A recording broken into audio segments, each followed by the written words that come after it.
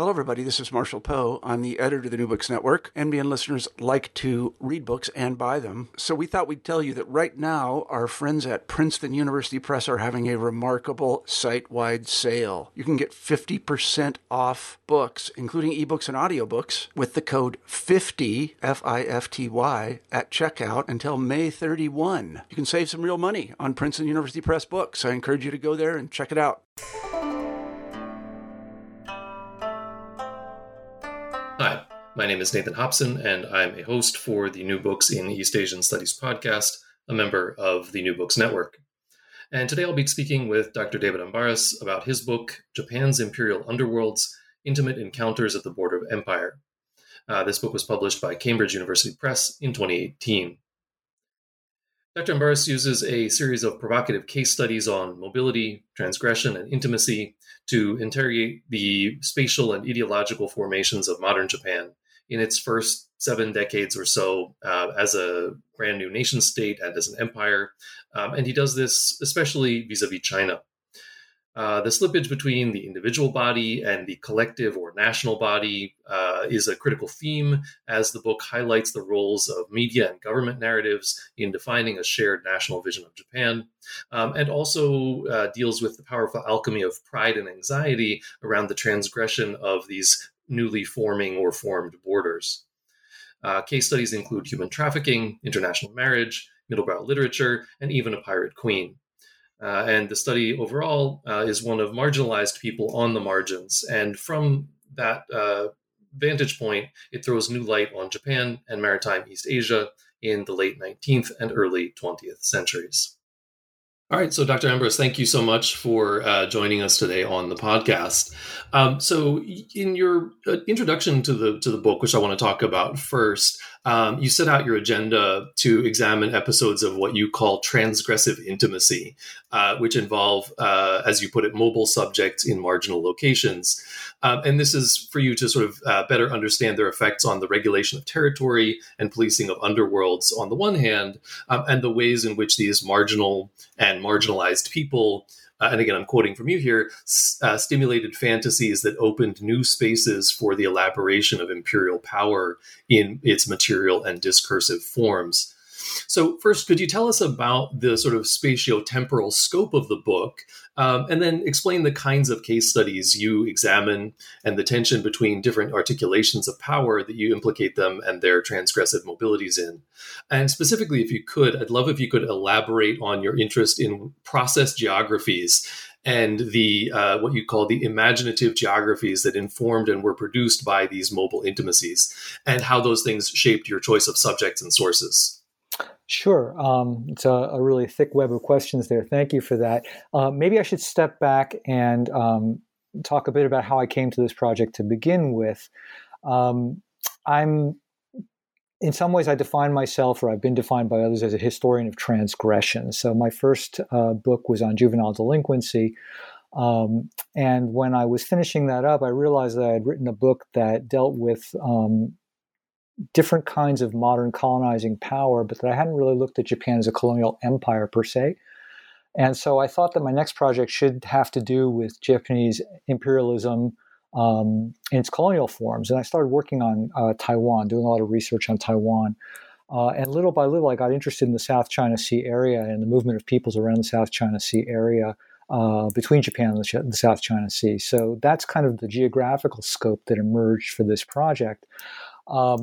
And what I thought when I was working is that I would do something that was really Taiwan-centric. But then in reading the Taiwanese Japanese language newspapers and digging around in various archives, including the Foreign Ministry archives, I found these incredible folders of materials about peddlers and so-called abducted women and child trafficking and things like that hadn't really been talked about in the historiography with which I was familiar, and which to me opened up a whole new window on Japanese imperialism and on the formation of Japan as a nation state and empire. So the period that I'm looking at is really from the 1870s to the 1930s. And then I pick up in the epilogue, I pick up more recent history as well. And again, as your readers will most likely be familiar with, this is a period when, after the Meiji Restoration, Japan is reforming itself as a modern nation state and then engaging with new forms of imperialism that lead to an expansionist empire taking shape and contesting regional supremacy with the Qing Empire and then asserting itself over the Chinese Republic over the following decades. And the traditional narrative that we have of this era is of Japan rising and China falling. And by looking at what I've called transgressive intimacy and the mobility of these marginal people, and we'll have a chance to talk more about them moving forward, what I find is that pat narrative of Japan rising and China falling just doesn't really explain a lot of the dynamics of spatial formation in modern East Asia.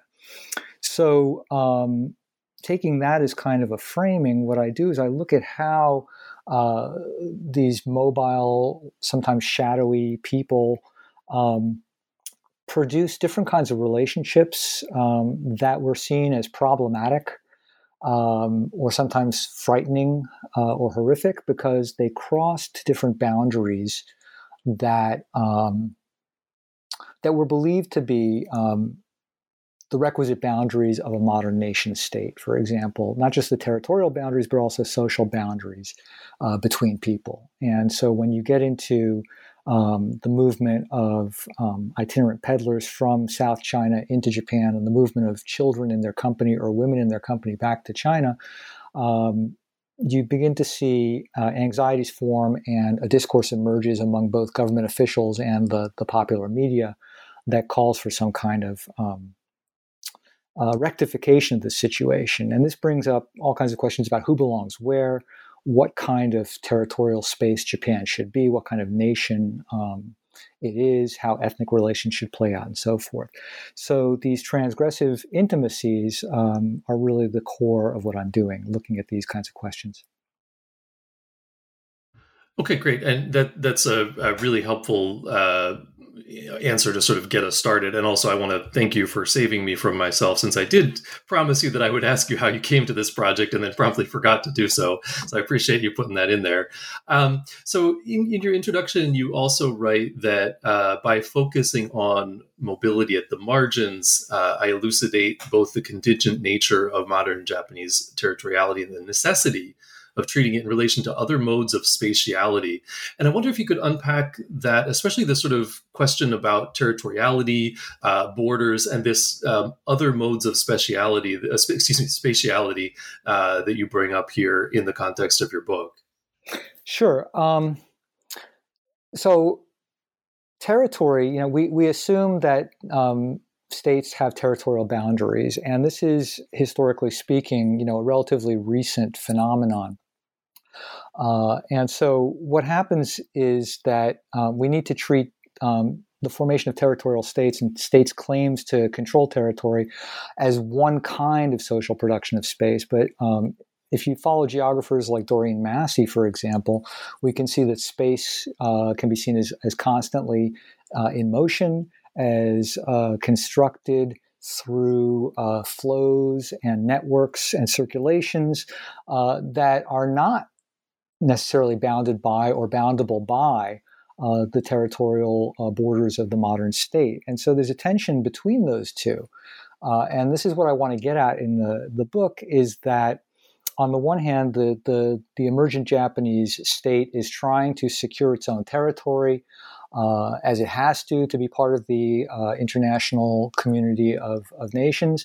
But at the same time, it opens itself up as the so-called opening of Japan in the 1850s meant that not only Euro-American influences could come in, but also Chinese networks could come back into Japan in a fairly significant way. And so the networks of what I call the Sinosphere, this space centered on the Chinese mainland, but which involves capital and migration, trade flows throughout East and Southeast Asia.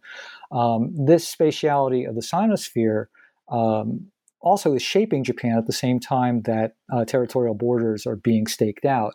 And so it's the tension between those two that I'm really looking at here. And in terms of treating this as a history of borders themselves, one of the things that I'm trying to argue is that borders are not simply self-evident lines that are drawn and then accepted by everybody, but the borders are constantly being reformed. They're being contested. You have to perform borders through various rituals and actions. The media play a part in establishing borders or in destabilizing borders.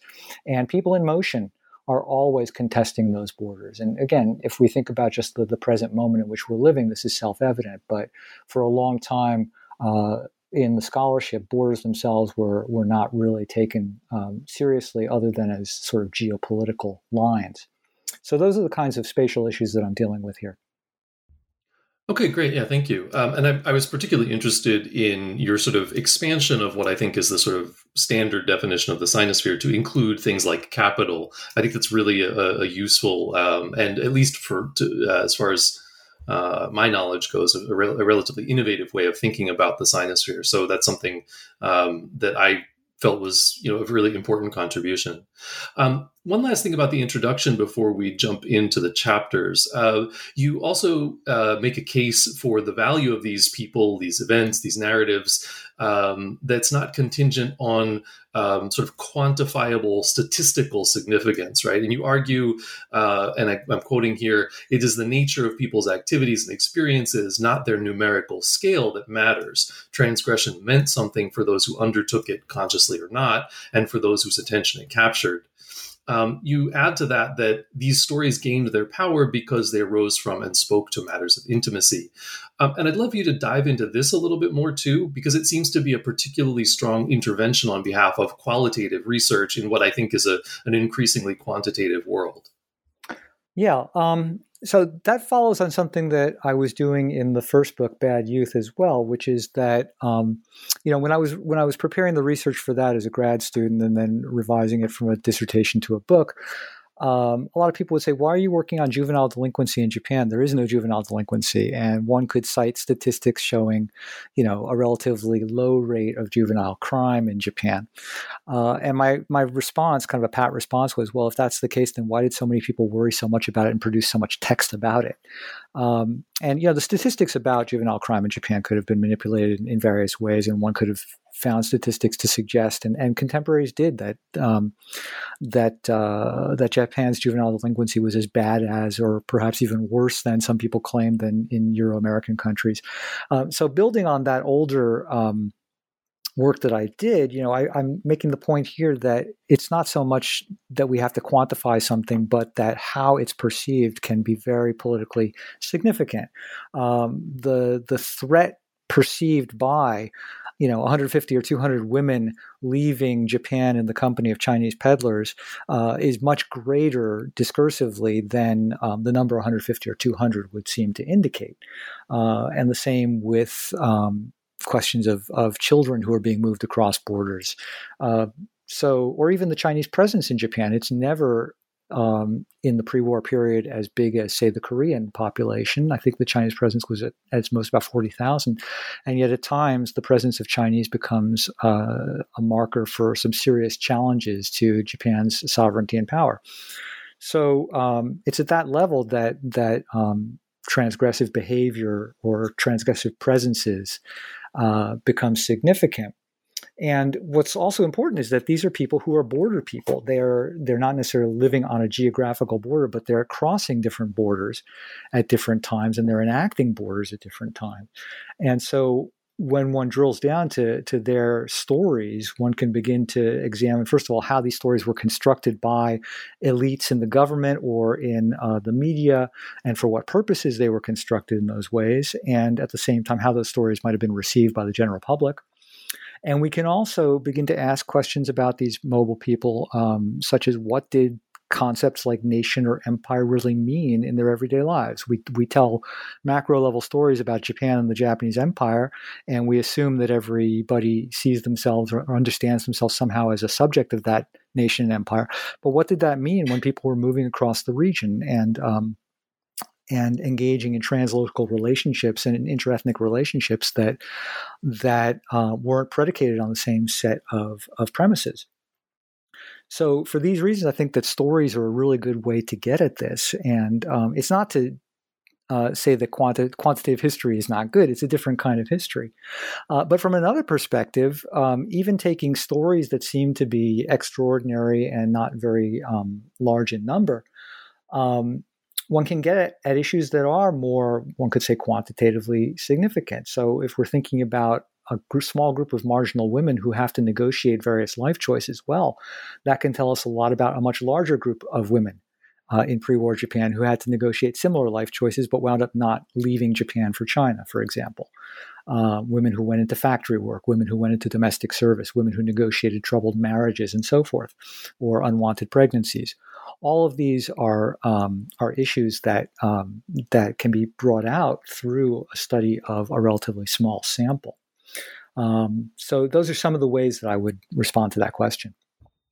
Yeah, great. Thank you. And you also provided a nice segue into both Chapter 1 and Chapter 2, because Chapter 1 is about, it's called Treaty Ports and Traffickers, Children's Bodies, Regional Markets, and the Making of National Space. And obviously, this is where we're going to be talking about the trafficking of children from Japan to China. And Chapter 2 is where we get into these questions of marriage between Japanese women and mostly Fujianese men. So I'd like to start off with Chapter 1. And here, rather than a sort of overarching narrative or meta-narrative, and to my mind, befitting a project interrogating the stability of these narratives, your chapters are, as you put it, a set of connected microhistories, the first of which is child trafficking from Japan to China. You argue that transactions in children constituted an important domain in which the new modern Japanese state struggled to secure sovereignty. And I think you've begun to talk about this, but if you could say a little bit more about that, and what does this have to do with the territorialization and making of national space to which you're connecting it in the book? Yeah. So this chapter begins with an account of the discovery by Japanese officials in the treaty ports that Chinese merchants, and by Chinese merchants, I'm not necessarily talking about compradors who are working at the top level merchant houses or working for European and American merchants, but petty traders, of whom there were a lot in the treaty ports. In fact, the Chinese, this is a point that I make, is that the Chinese were the largest foreign population in Japan's treaty ports, and that a history of the treaty ports that focuses on Euro-Americans obscures that. But so Chinese petty merchants in the treaty ports were acquiring children from Japanese families or from Japanese intermediaries, and nominally they were adopting them or providing them to people who wanted to adopt them, but it's not clear exactly what would have happened to children who were transferred out of Japan. And some were transferred out of Japan, whether they were in fact adopted by childless couples because Chinese families were constantly being dissolved and reconstituted in response to economic dislocations. And so there was a market for children in China, but there was a market for child labor in China. There was a market for bond-maid girls in China. So there's a discovery in any case that in the treaty ports there's a traffic in children. And the Japanese state seeks to, this is the new Meiji state that's just been formed, seeks to prevent the movement of children outside of Japan or the movement of children into even the Chinese compounds in the treaty ports. And then to get the both the Qing Empire's representatives in the Qing government to recognize Japanese sovereignty by acknowledging Japanese laws and not permitting Qing nationals to acquire Japanese children. And so what this brings up is questions about, so what are the borders of Japan actually set at this time? Are they recognized internationally, particularly by the Qing, who are still the largest power in East Asia at this time? And how can the Japanese get the Qing to recognize an emerging set of Japanese laws about movement across borders, territorial sovereignty, and so forth?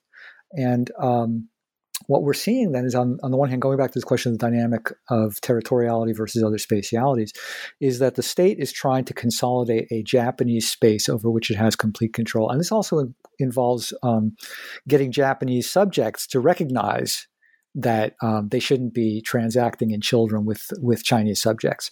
So the state is trying to do that, but at the same time, there is this historical market in children and other human bodies in a Chinese-centered East Asia, and there's a historical Japanese market in children and other human bodies. And so these two markets are basically being on the verge of being integrated at this point from the 1870s onward. And so territory is contesting control over space with these market networks.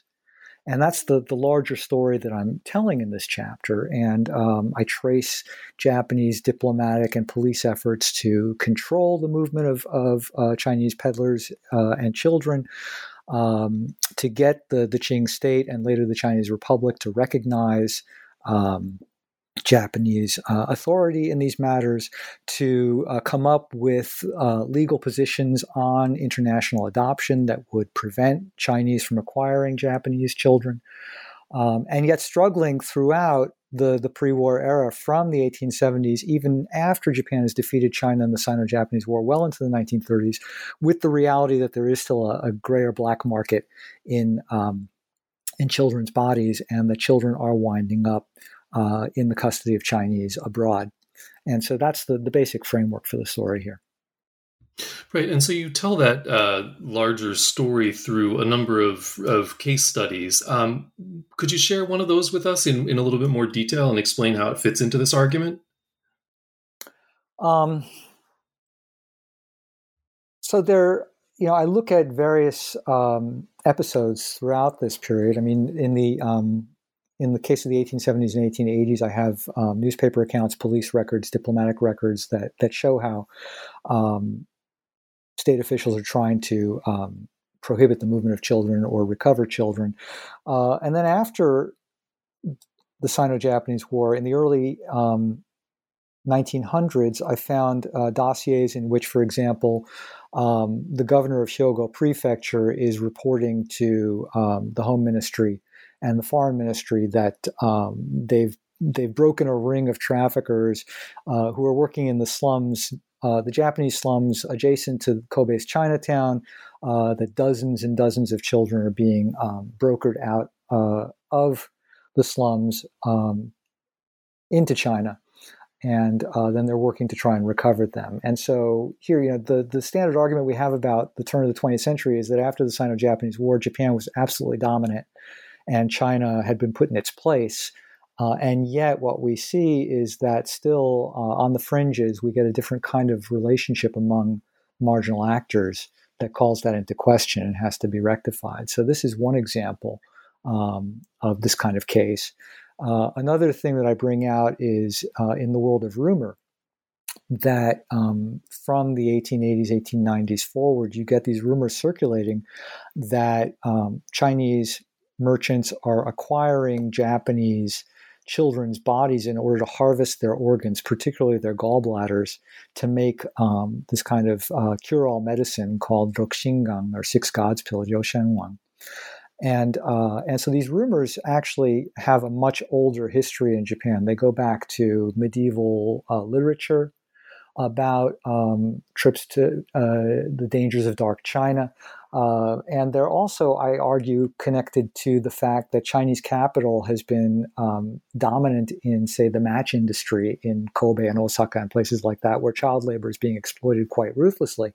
And so you get this fear of Chinese merchant capital tying in with older folklores about the dangers of China to produce these rumors that are circulating at the street level, but also get picked up by the police or translated in the media, and ultimately become invoked as justifications for Japan taking military action in China in the 1930s to secure not only Japanese interests, but also to protect Chinese children from the adults around them in China who are abusing them.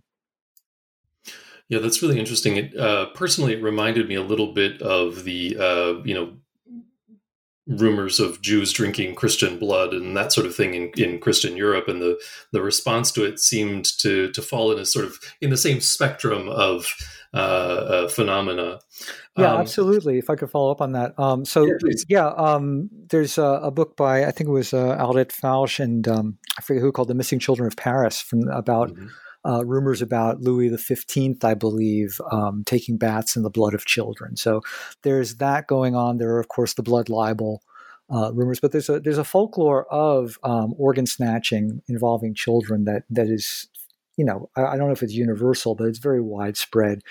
And people like the anthropologist Nancy Shepard Hughes have looked at how in Latin America and Brazil and elsewhere these kinds of rumors cropped up again in the 1980s and 90s. And then we've seen them in post-socialist Eastern Europe and Russia as well. So one way of thinking about this is that these are kind of fears of colonial or neo-colonial intervention that get articulated through these rumors about body snatching. And I think the work that's been done on vampire stories in Central and Southern Africa by Louise White and others is part of this as well. So how people make sense of colonial situations, or what they perceive as colonial situations or exploitative situations, gets worked out through these kinds of idioms. But here what's interesting is that, again, it's the Chinese presence that is at the core of it. Yeah, and I think this particularly, again, for me personally, this idea of body snatching and the sort of the ways, and when we talk about this a lot in thinking about the history of modern nation states, the slippage between the individual and collective body, between the sort of geobody of the nation and the individual body, and so any violation or theft of individual bodies almost automatically has that resonance with a kind of transgression against the state. And in particular, you're talking about this very sensitive period for Japan of trying to establish that geobody, that sort of national body in international politics. So it makes a lot of sense that you'd have those kind of anxieties cropping up. And I see the same sort of dynamics playing out in your second chapter, which is called In the Antlion's Pit, Abduction Narratives and Marriage Migration Between Japan and Fuqing. And first of all, if you'd like to fill in some of our listeners, I'm sure, on what an antlion is, that might be helpful. But near the beginning of the chapter, you write that Japanese women allegedly being abducted by Fujianese men, often cloth peddlers, whom they had met in Japan, is an issue that is the issue that you're dealing with. And I like this adverb allegedly here, and I want to focus on that a little bit. I read that in my mind with sort of boldface italics, and of course you have it scare quoted. So what's going on here, and why does it result in what you refer to as a cross-border tug of war in which Japanese women are the rope and the prize? And how does that fit into the big picture argument about transgressive intimacies and mobilities? Yeah, okay. So the antlion's pit, it refers to a kind of a snare where one digs, the further one digs, the more one gets sucked into the trap. And it's used, today it's often used to refer to debt bondage, particularly in the water trade in Japan, that women get lured in, and then through debt they get stuck there. So at this time, the antlion, or the antlion's pit, was a place called Fuqing in coastal Fujian province in South China, right across the strait from Taiwan. And a lot of the peddlers who came to Japan in the late 19th and early 20th century came from Fuqing. There were, I want to say, more than half of the known peddler population in Japan was from Fuqing at that time, several thousand. And Chinese emigrants, like other immigrant merchant populations, would set up separate families wherever they landed. It was a way to stabilize their lives. It was also a way to get to know local society, cultivate business relationships and clienteles and so forth. And so many of these peddlers who came to Japan from Fuqing wound up cohabiting with Japanese women. Some would legally marry them, but many were just involved in common law relationships, and they might have children, or women who entered into these relationships might have children from previous marriages or previous relationships. And as I mentioned earlier, looking at the experiences of women who wound up in these relationships can tell us a lot about how women in general might have struggled under adverse circumstances to make the best of their lives if they, were poor or had bad family relationships or were unwed mothers and so forth. So here we get these relationships formed between Fujianese peddlers and Japanese women. And a good number of the peddlers then decide, for whatever reason, that they're going to go back to Fuqing, and they bring their wives with them. And the reasons varied. But once women started going to Fuqing, all of a sudden you got these rumors and reports coming back that the women had been abducted, that they had been promised lives of absolute wealth and luxury, but that once they got there, they realized that their husbands were already married, that they were going to be the concubine or the sex slave or the domestic servant, and that this was a very poor region. They were going to live horrible lives, and so they needed to be rescued. This was the kind of story that was produced about their experiences, and it was conveyed to the Japanese through people from Japanese in China who were transmitting stories like this, and then it gets picked up in the Japanese press. The Japanese government, the foreign ministry, gets involved in trying to investigate this. The cabinet ministers get involved, and ultimately the consulate in Fuzhou is told to send out police officers to investigate. So you get this kind of media story and government story about abductions, and you get rescue missions that are then launched to try and rescue these women. But when these Japanese state officials actually come into these various villages in Fuqing, if they're allowed into the villages, sometimes they're not even allowed in, but when they do gain access, they often find that the women are dumbfounded that they've come for them and don't understand why. That many of the women express sentiments such as, well, yes, we're poor here, but I'm with my husband, and this is the life I've chosen, and I'm committed to it.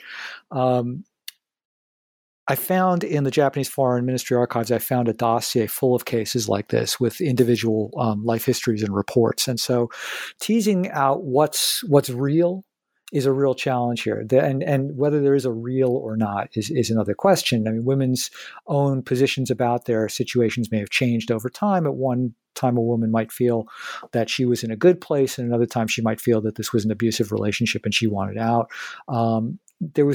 It's really hard to tease out what's going on in every case, but what the Japanese government officials found is that most women did not want to return to Japan. Now, they wrote this off to women's shame, that they had been humiliated by their experiences and didn't want to face their relatives or face the Japanese public. But I think it's much more complicated than that. And so this narrative template of abduction that the Japanese Foreign Ministry produces and the Japanese press produces has to be read as alleged abduction, because it's a much more complicated story than that. And so we can look on the one hand at how the story itself, the abduction narrative, helps to generate a kind of imperialist mentality of an injured Japanese patriarchal masculinity that has to go and rescue women in order to avenge itself on a predatory China. But we can also drill down to look at how ordinary lives were lived in the spaces between Japan and China, and how for women on the ground in their everyday lives, questions of empire or nation may have been less salient than questions of personal affinity or personal struggle. Yeah, that's really interesting, and I think it's you pointed out in your answer that one of the things that you're sort of dealing with as a central theme, and this is in some ways reflective, of course, of your sources, is the combination of government and media narratives, and I think to my mind. Chapter 3, the media narrative is very, very strong. Chapter 3, embodying the borderland in the Taiwan Strait, Nakamura Sueko as runaway woman and pirate queen. And I think I said this to you in an email as we were corresponding before the podcast, but I can't help but think this must have been the most enjoyable chapter to write. After all, your protagonist is a pirate queen, and she is a total badass. So could you tell us about her life and how it was made to mean, especially in the popular media? Yeah. This was a chapter, it was, I think at one level you're right, it was a fun chapter to write. Another level, it was a very challenging chapter to write because, again, it gets at these questions of what can we know and state with confidence and what must we sort of leave as unknowable, as subject to various fabrications, which are not necessarily malicious fabrications, but where does the story, what do we do with stories that have different perspectives, and where the sources are rather thin. And Nakamura Sueko was a woman who was born in Hokkaido. She was born in northwestern Hokkaido, and was raised on the island of Rishiri, which is a volcanic island. I think it's famous for its seaweed and for bicycle tours these days. But it's a fishing. It was a fishing area, and her parents had migrated probably from Tohoku to Hokkaido sometime in the Meiji era. And she was raised there. She was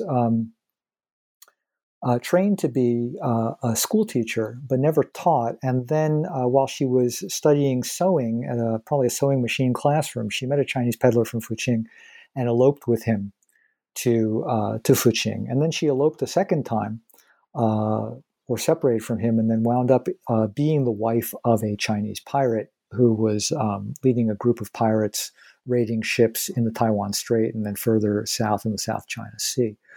And I discovered Nakamura Sueko through the Taiwanese press. The Taiwan Nichi-Nichi Shimpo, which is a Japanese language newspaper in colonial Taiwan, was carrying a number of stories about her. I thought, this is interesting, and I tried to figure out what was going on there. And then I found her again in the Foreign Ministry archives on the so-called abducted women. So I was able to piece together the basic narrative of her life. And what comes out from this is that, and there's another part to this I'll have to add in a second, but what comes out is that the pirates that she was involved with were not just ordinary bandits, but they were Protestant, university-educated revolutionaries who were either sort of on the left wing of the Chinese Kuomintang, or were part of the third force that was trying to position itself between the Kuomintang and the Communist Party in China, or they were communist sympathizers. And they were trying to work in alignment with the communists to engineer social revolution in Fujian province and to break Fujian away from Chiang Kai-shek's Kuomintang regime. So she winds up in the middle of this, and she becomes the boss's wife who's helping to organize attacks and divvy up the loot that they're taking. And ostensibly, they're taking this money in order to purchase arms for the coming revolution. But what I find is that her story really helps us to see how space is moving. So on the one level, it is a story about her as an individual and her intimate relationships and her transgressive mobilities. But at the same time, it's a story about how East Asia as a region is being transformed. On the one hand, you can see how she is a product of this mobility of Japanese to Japan's new northern frontier of Hokkaido, and then her father becomes a migrant fisher who goes up to Karafto or Sagalin Island to fish there seasonally as well. So this is part of that larger trajectory of northern migration and Japanese transmarine capitalist development. She's tied into Chinese merchant networks through her migrant husband. She becomes involved in the black market, smuggling sugar and other goods from Taiwan, from Japanese Taiwan into China. And then she becomes involved in piracy and these larger politics. And this is all happening while the Chinese Republic itself is trying to consolidate its own territorial sovereignty and authority over its own periphery. And Fujian has always been a problematic periphery for Chinese central authorities. And so that process is taking shape. And as it's taking shape, and as these pirates are getting involved in revolutionary politics, the Japanese military based in Taiwan is very interested in getting their finger into the pot in order to try and influence the dynamics of this process and to gain a foothold in Fujian province through these pirate groups, because Fujian has always been an object of desire for Japanese imperialists from the late 19th century forward. So in many ways, her story is it's a picaresque story about an individual who winds up in a very odd, unusual situation, but at the same time, it tells us a lot about the spatial politics of the region at that time. And I should add that in terms of how I was able to tell this story, one of the things that made it so rewarding in some ways was that I was able, through social media, to come into contact with the nephew of Nakamura Suiko's pirate husband, Chen Changling. And I was ultimately able to meet him when the Association for Asian Studies had their annual meeting in Toronto a few years ago. He lives in Toronto, and so he came to pick me up, and we went to his house and talked. And he's been sharing, while I was writing this chapter, he was sharing family history and various documents that he had collected with me, and that offered a very different outlook on the story from what I was able to get simply from the sources I'd acquired on my own. And so I think that this was a lesson for me in terms of how one might approach global history now. We really have to look at the archive in a very different way, being willing to use social media, being willing to work with family histories that may not always be verifiable by orthodox criteria, but that nonetheless are very informative and illuminating. Yeah, I also found that very compelling, that your anecdote with with his nephew, and this idea about the sort of new approaches to archive, I think is, particularly fits nicely with what you're trying to do in the book in talking about the power of narrative and stories in sort of shaping our understandings, which is, something that we talked about in relation to the introduction of the book. Mm-hmm. So in chapter 4, which is called Borders in Blood, Water, and Ink, Ando Sakan's intimate mappings of the South China Sea, you explore the writings of Ando Sakan, who, as you say yourself, is a now forgotten author, right? You admit right up front, hardly anyone remembers Ando Sakan. So, well, who was he? What did he write about? And most importantly, of course, why should we care about somebody that you yourself describe as, quote, and it's a wonderful quote, so I'm just going to, a decidedly middle-brow writer with an often hackneyed style. I felt personally attacked, but how does reading Ando Sakan help us better understand the political and social life of the Japanese Empire in the interwar era? And in particular, how do his stories emphasize the fragility of Japan's status as a sort of fledgling first-class nation empire, which is, of course, one of your central themes? Yeah. So Ando Sakan is somebody that very few people have heard of. There's been a little bit of an upsurge in interest in Ando in recent years, but not much. This is a guy who, he's born in Kyushu in the 1890s, and in the early 20th century, he drops out of fisheries school and goes up to Karafto in the north and becomes a fisher in the colony there for a couple of years. And then he goes down to Taiwan and becomes a fisher, and then works through a number of jobs until he becomes a reporter for one of the Japanese newspapers in Taichung. And as a reporter for this newspaper, he's covering the rise of Taiwanese cultural nationalist movements. He becomes a police informant for a while, and I was really happy to be able to find the documents that discussed that. And he's sent as an investigative reporter to do research on South China and French Indochina in the early 1920s. And this marks him for life. And he comes back and he writes his first book about the conditions in South China and Indochina.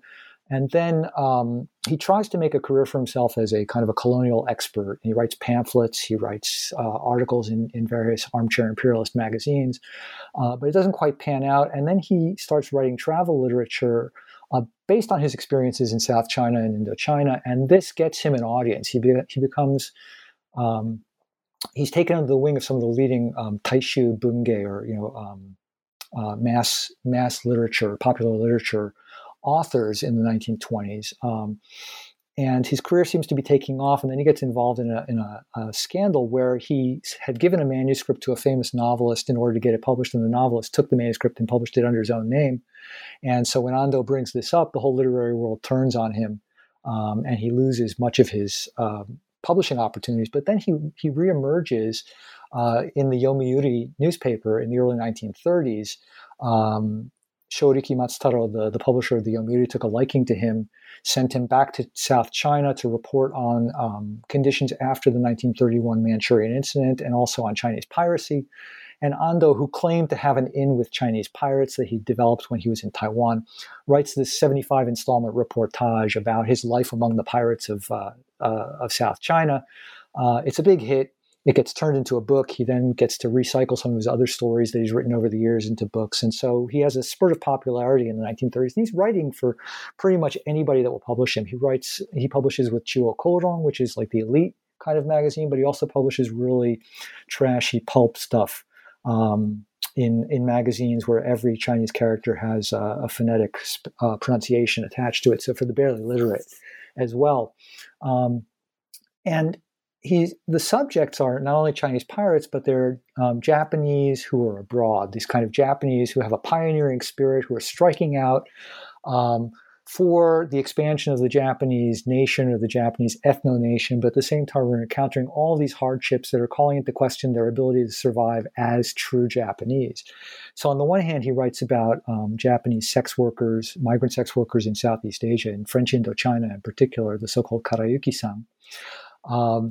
And he looks at these women as, again, pure Japanese in their hearts, but whose blood has been polluted, literally polluted by contact with non-Japanese, with Chinese, with Europeans, with Southeast Asian peoples. And so therefore their Japanese identity and their physical Japanese identity is disintegrating the longer they stay in these locations, but they can never come back because they see themselves as polluted, as he puts it. And so he talks about the tragedy of these Japanese women who are so brave and hardy and fighting with their last breath for Japan, but nonetheless facing this tragic fate. Or he talks about Japanese medicine peddlers, men who have settled in China, taken Chinese wives, and little by little they too, despite the fact that they're striking a blow for Japan by expanding its economic opportunities, they're also sinking into this amorphous, primordial Chinese space that will swallow them up, and they will be lost. They'll lose their Japaneseness in the process. They'll lose their Japanese masculinity in the process. And so what we see in his stories is this real gendered anxiety about Japanese imperialism's viability in a world in which not just the Europeans, but the Chinese are such a powerful presence, particularly Chinese migrants who are moving around Southeast Asia and establishing settlements and dominating local economies. And for him, Japan had a history prior to the Tokugawa of striking out in Southeast Asia, of building a maritime empire, and that got shut off. That's a common discourse that we see at the time.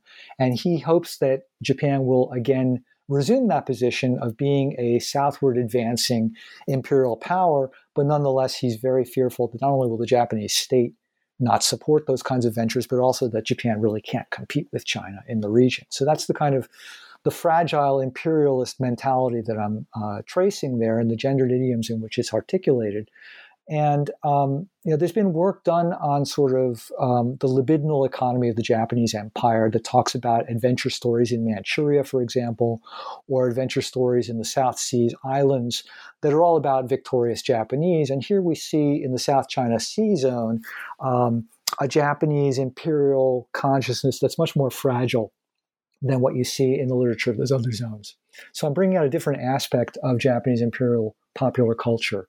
And again, Ando was forgotten, but at the same time, he was read widely in his time. And I think it's important to bring that out because it gives us a sense more of what was going on in the back pages of newspapers and magazines that might have just come into the consciousness of ordinary Japanese. Yeah, and I think I liked the way that you sort of wrap up the main chapters with this chapter on Ando, who's doing the narrativization of the same kinds of gendered, in particular, sort of national body anxieties that you deal with in chapters 1 and 2, most directly. But one of the other things that I really appreciated about the way you've structured the book is what you do in the epilogue, which is called Ruptures, Returns, and Reopenings. And in the epilogue, you trace some long-term continuities and discontinuities in these narratives and themes, which, as we've talked about, are really limited in their temporal scope within the 4 chapters. And so one of the things I'd like you to talk about in terms of the epilogue is there's a gentleman named Nakano Junzo, who you talk about in the book, and the case of an extended family of Chinese who just in 2010 obtained residence permits in Japan, claiming to be descended from a Japanese woman who had gone to Fuqing in 1926 with her Chinese husband. And through that sort of anecdote, if you could tell us about the sort of afterlife of these imperial undergrounds that you've dealt with in the chapters. Yeah. After, I guess the bulk of my narrative goes through the 1930s, and then once the war breaks out between Japan and China in 1937, or the all-out phase of the war between Japan and China breaks out in 1937, these stories are very hard to follow for the most part. And then after the war, those Japanese who were in, say, Fuqing and wanted to come back and had documentation, a household registry document, for example, showing that they were Japanese, they were able to come back. But you get a large number who were not able to come back, who wound up stuck in Fuqing and had to make their lives there for the following decades. And among them were the family of they weren't in Fuqing, they were actually in Guangzhou, but the family of a man named Nakano Junzo, who Ando Sakan had written about. Ando Sakan had encountered Nakano Junzo at some point in his travels in the early 1920s in Beihai on the Gulf of Tonkin. And Nakano was living, as Ando depicted him, as the only Japanese in this Chinese treaty port, the small treaty port, and he had a Chinese family. And he was very conscious of his Japanese ethnicity, but also being drawn inexorably into this Chinese world and losing his Japaneseness to this larger Chinese world. Now, that's the story that Ando presented. How Nakano Junzo actually lived his life is less clear. But what we do know about him is that he was murdered in 1936 in what's called the 9/3 incident. He was murdered by a group of Chinese nationalist militants who saw him as a spy for Japan. And he left behind a family of a Chinese wife, a Chinese concubine who quickly disappears into local society, and 5 children. There were more children, some to the concubine also, we don't know what happened to them, but there were 5 children with his Chinese wife. And the sons are brought back to Japan quite quickly, but the daughters remain in China. And we don't hear much about them after that. But then in 1968, the youngest daughter divorces her own Chinese husband. They're living on economically hard times. She divorces her Chinese husband. She leaves her children behind, and she smuggles herself into Hong Kong. And once she's arrested as an illegal immigrant in Hong Kong, she declares that she's of Japanese parentage. And so the Japanese consulate is notified. They come, they identify her, they bring her back to Japan, and she settles in Tokyo and actually opens a Chinese restaurant not far from Sophia University or Jochi University in central Tokyo. And I was able to go to the restaurant and meet one of her sons who had then migrated subsequently. I wasn't able to meet her. She doesn't come to the center of the city very much. So this is an example of these stories coming back. Now, what I argue in the epilogue is that in the 1960s, when she came, she could be depicted as somebody who was fleeing a China in turmoil. This was a familiar narrative for the Japanese, that China was in turmoil because now was the Cultural Revolution. And Japan had successfully navigated the post-war period to become an economic powerhouse, a first world country. And so her leaving China to come to Japan to return, in quotes, to Japan, was an affirmation of Japan's superiority in this relationship. But then what we see happening later on, after the normalization of relations under Deng Xiaoping and his successors, is that more and more people of Japanese parentage, or who claim Japanese parentage from Fuqing, begin to want to try to come to Japan or return to Japan, as they put it. And whereas in the pre-war period, these Japanese in Fuqing were seen as a symbol of Chinese predation and how Japan had to defend itself against Chinese predation, now these people coming are seen as China's predators themselves, that they're not trusted to be real Japanese. They're seen as trying to get out of a China that is still backwards and come to a Japan that is naive, gullible, and willing to share its bounty with anyone who claims to be Japanese, of Japanese parentage. And so this the story of the women in Osaka is two women whose mother actually had gone to Fuqing in the 1920s with her Chinese husband and had 10 children there, and the husband is killed during the Cultural Revolution, beaten to death as a Japanese spy. But then the mother manages to return in the 1990s, and she dies there. And then two sisters in their 70s are allowed to come back to Japan. But then they bring 48 of their relatives over with them, and most of the relatives apply for public assistance. And this becomes a big scandal. The Japanese right gets involved. The Japanese media picks it up, and all of a sudden, instead of being a story of Japanese who had been kept in China against their will and are now allowed to come back with their families, it's a story of the Chinese taking advantage of Japan and trying to, in the words of one right-wing author, trying to turn Japan into a Chinese autonomous zone. So these stories continue, and the rhetoric's, the rhetoric modulates a little bit, but the long-term narrative of xenophobia remains. Yeah, that's really it's really interesting how you were able to trace some of these events and people directly down to the present. Not just the nephew of Nakamura's husband, but also some of these other families into the present. So I screwed it up on the front end, but I'm not going to mess it up on the back end. I know we're going to end with the traditional question, which is, what are you working on now, or what can we expect from you in the future? Great. So I have two things going. One is a project that my colleague Kate McDonald at the University of California, Santa Barbara, and I have been putting together quite intensively for the last few years, which is a digital spatial history project called Bodies and Structures, Deep Mapping Modern East Asian History.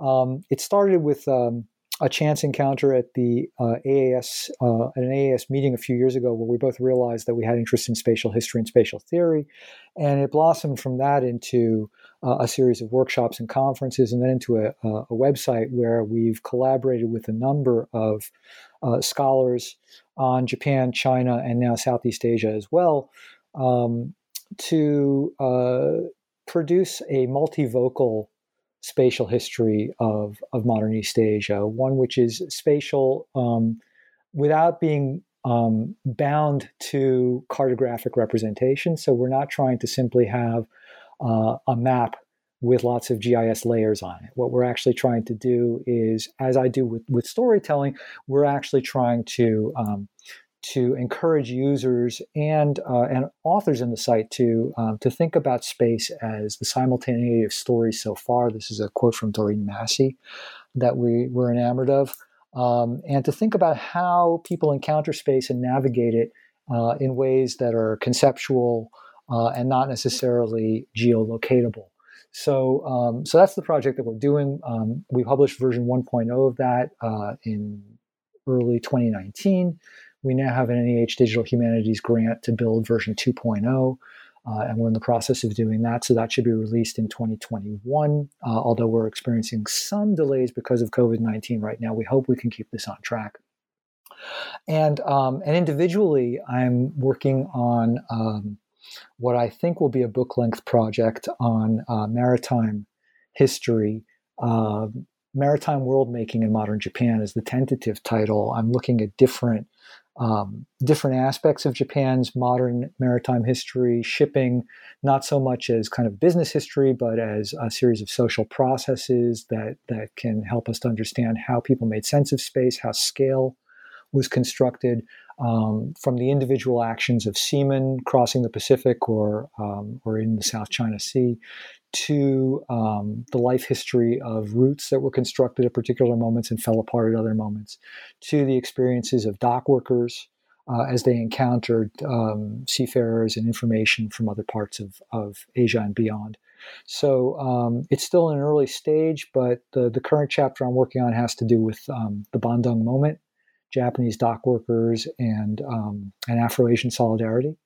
So I don't know when I'm going to be able to get into an archive to actually complete the work on that chapter because everything's shut down right now, but that's what I'm doing. Great. That's really exciting. I just wanted to say, I mean, I've actually used your version 1.0 of the Spatial History Project with Kate McDonald as an example in my class of both how to do history and also how to use Scalar. And so I'm very excited to hear there's a 2.0 coming out, and also looking forward to your book. And I hope that when it comes out, you'll consider coming back on the podcast. I'd be glad to. And Kate and I would love to come back and talk about bodies and structures as well. That would be great. All right. Well, I'll look forward to putting that together. And thank you so much for your time today. Thank you.